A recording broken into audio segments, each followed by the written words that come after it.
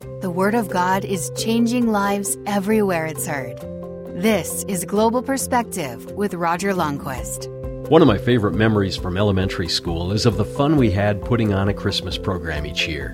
One year we dressed up as shepherds and recited the Christmas story from Luke 2 for all the proud parents.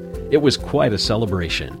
One of the things I'm celebrating this Christmas is that for the first time ever, many people of the Maasai tribe in East Africa will be hearing the Christmas story for the first time in their own language.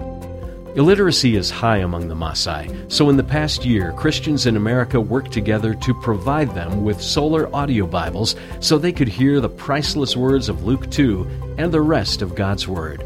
You can read the whole story on our website.